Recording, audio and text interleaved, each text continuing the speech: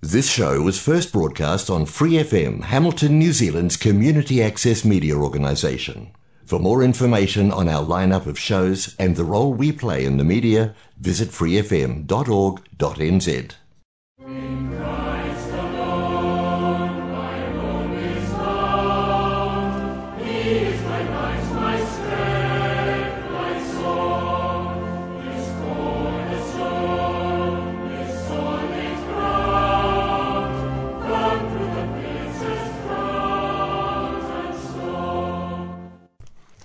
This is Peter and Tricia welcoming you today to Great News and God's Views, a half-hour weekly broadcast on Free FM 89.0, independent community media.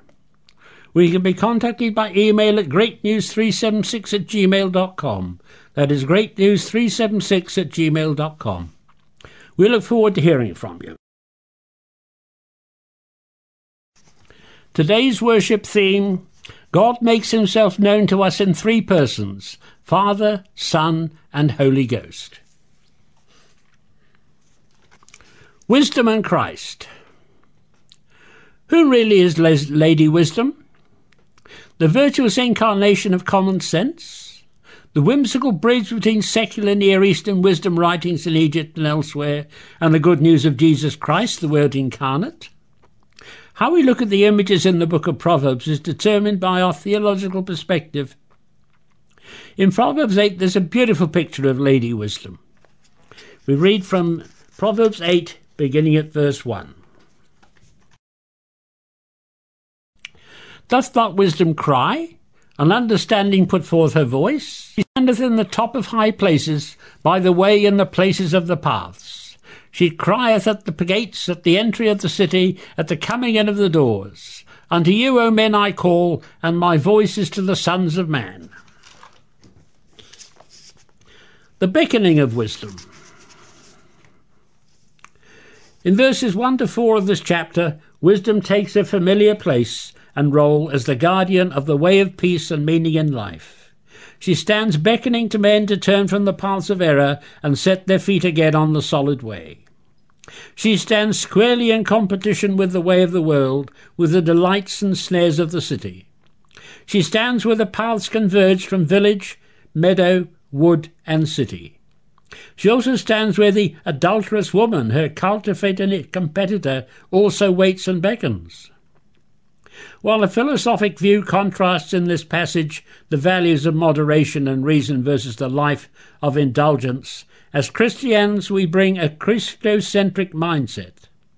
Wisdom in her beckoning becomes the still small voice of the Holy Spirit, calling to every man, convicting and convincing and leading to the fullness of life in Jesus Christ.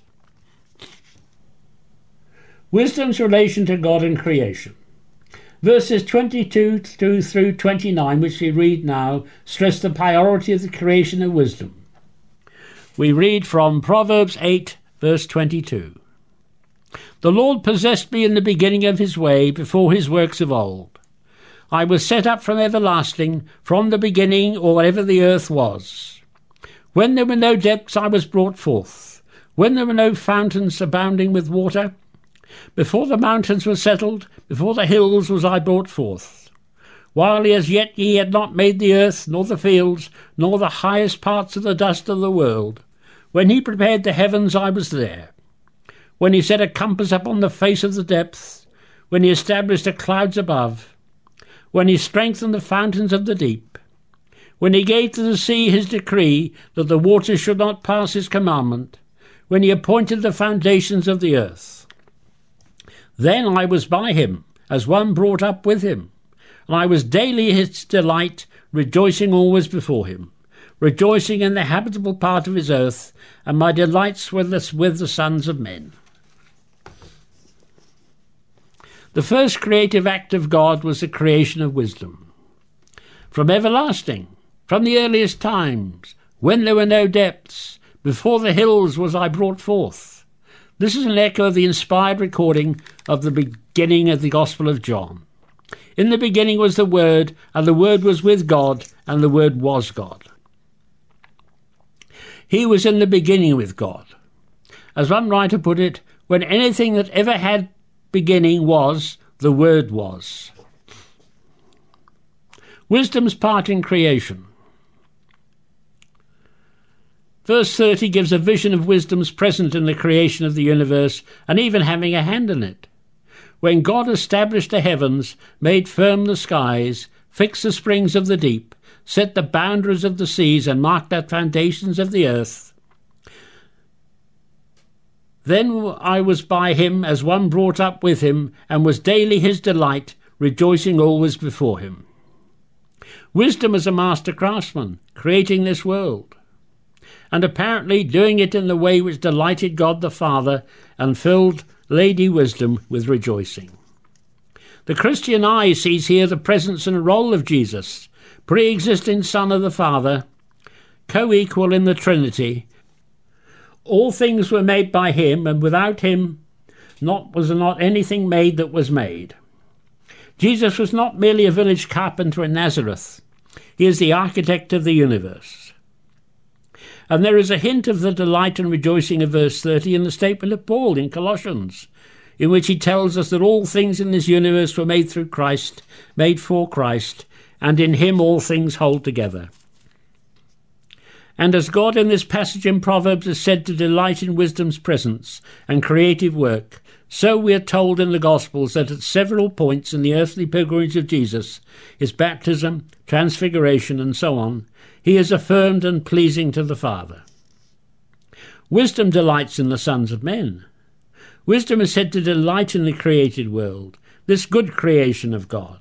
But even more amazing and important for the spiritual victory of mankind, the wisdom of God is said in verse 31 to delight and take pleasure in the sons of men. So we hear the underlying gospel that Jesus, the eternal Son of God, delighted not only in perfect creation, and not only in the first man as he was created. Jesus, our wisdom and our righteousness and our sanctification and our redemption, delights in fallen humanity. He sees not only what we are, but also what we can become through the sacrifice he made for us on the cross. So Jesus came not only preaching, but also delighting in you and me. You are listening to Great News and God's Views on Free FM 89.0 Independent Community Media. Our first music today, Blessed Assurance. Fanny Crosby is heralded as one of the world's most prolific and talented hymn composers. Blind from shortly after birth, she nevertheless wrote 8,000 hymns. She was visiting her friend Phoebe Knapp at the Knapp house, was having a large pipe organ installed.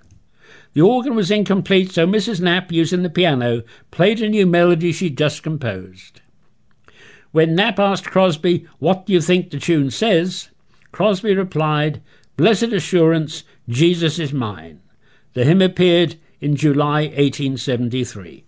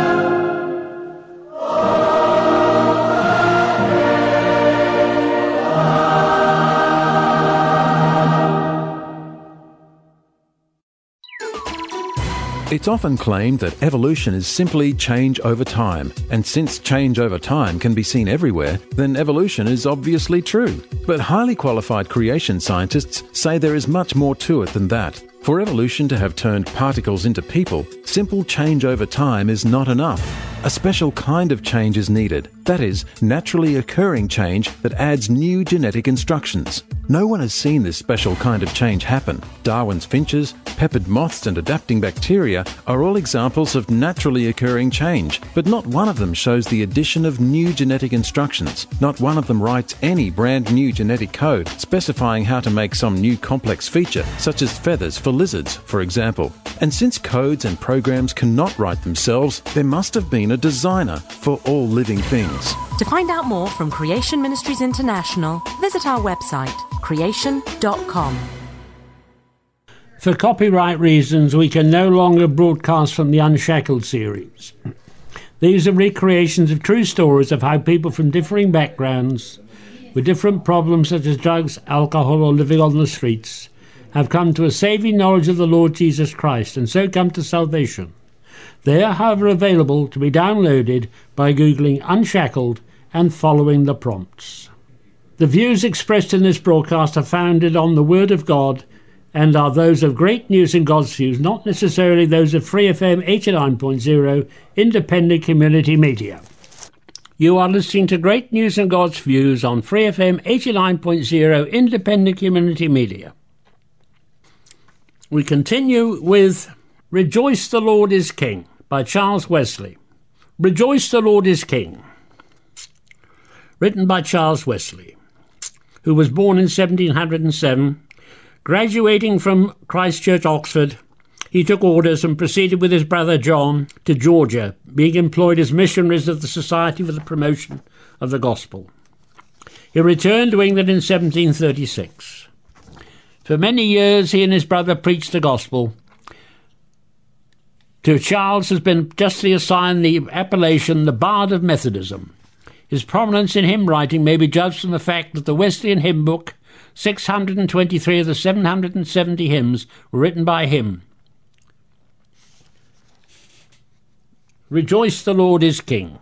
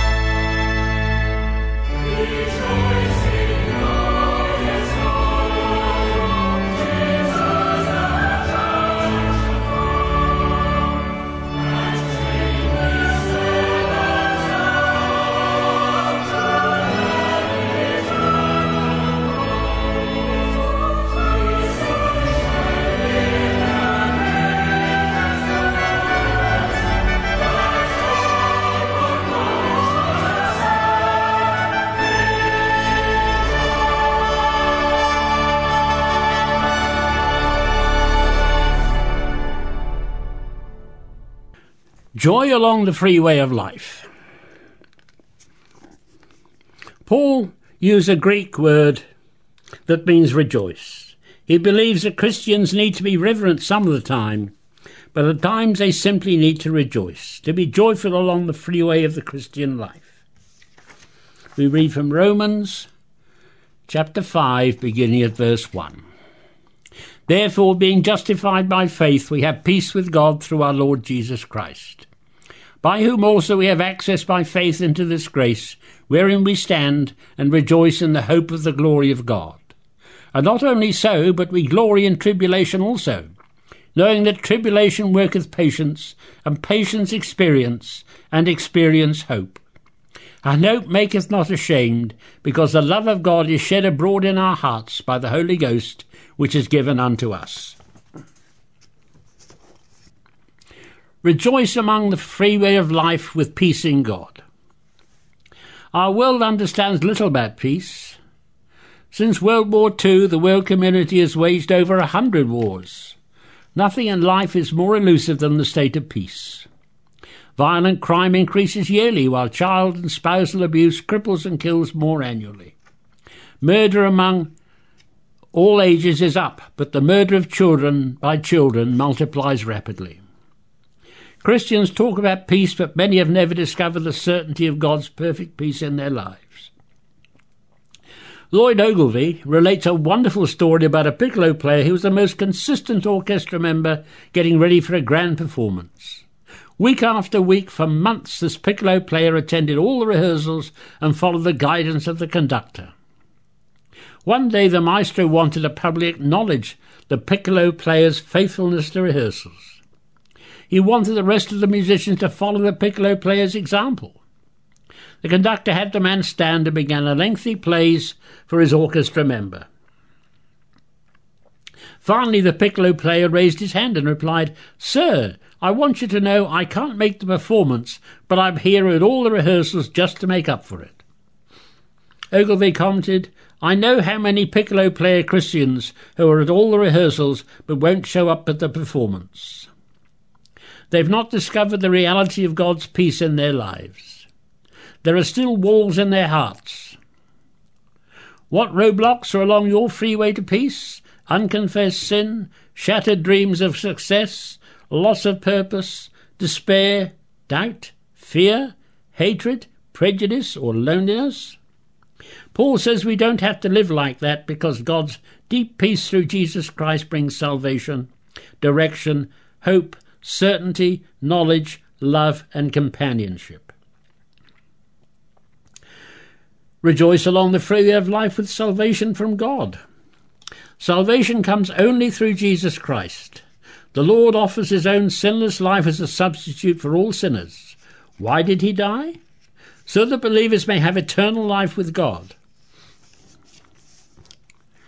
The reality that Jesus brings salvation to those who repent so that they are treated as though they had never sinned is the central theme of Paul and all New Testament writers. Salvation is not simply an extension of life, but a quality of life. God's desire is that we allow him to save us. At Tunbridge, England, there's a monument erected in memory of a group of gypsies. 30 gypsies were coming home one late afternoon after working in the fields, driving rapidly and carelessly on their wagons. As they were singing and laughing, the horses bolted, and the wagon crashed through the railings, throwing all into the river. One young gypsy seized a horse drifting downstream, and once remounted, watched anxiously for his mother. After a while he saw her and went to rescue her, but she struggled in such a way that he was unable to save her. When the gypsies were buried, that young man threw himself around his mother's coffin and in blood-curdling screams cried, "Mother, I tried to save you. I did all that a man could do, but you wouldn't let me." Jesus offers salvation to everyone, but not all will be saved because they refuse the lifeline he's thrown to them. Don't miss the peace and joy Jesus offers today. Rejoice along the freeway of life with the Holy Spirit. At Pentecost, God poured out his Spirit through the risen Christ. The outpouring filled the disciples with divine love and sent them into the streets of Jerusalem to preach Jesus. Later he sent them into the uttermost parts of the planet to tell about Jesus. He still empowers and cleanses his people with divine love to tell the world about Jesus. To be empowered by this agape love, we must be willing to be possessed by the Spirit. William Greathouse writes, "Peace, joy, hope and love, the true fruit of the Spirit, fill the hearts of those who have been justified by faith. The guilty past has been cancelled, the glory of the future is assured. Here and now the presence and power of the Holy Spirit secure to us all the grace we need to endure trial, to resist evil, and to live as those who wear the beautiful name of Christ.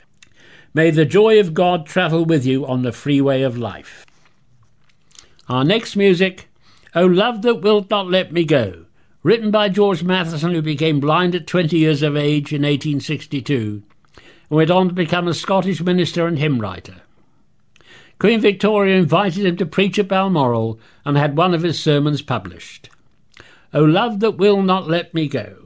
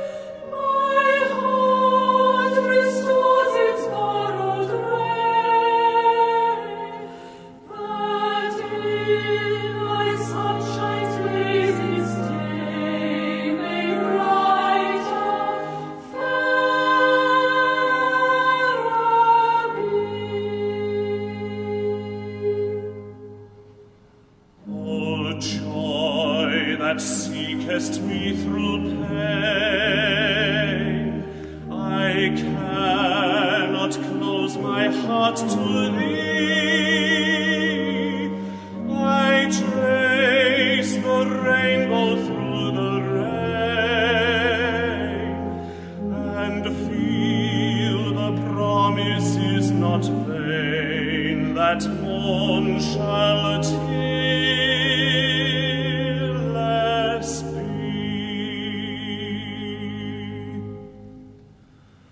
O cross that liftest up my hand, I dare not ask to fly from thee. I lay in dust thy story dead, and from the ground their blossoms red, like that shall endless be.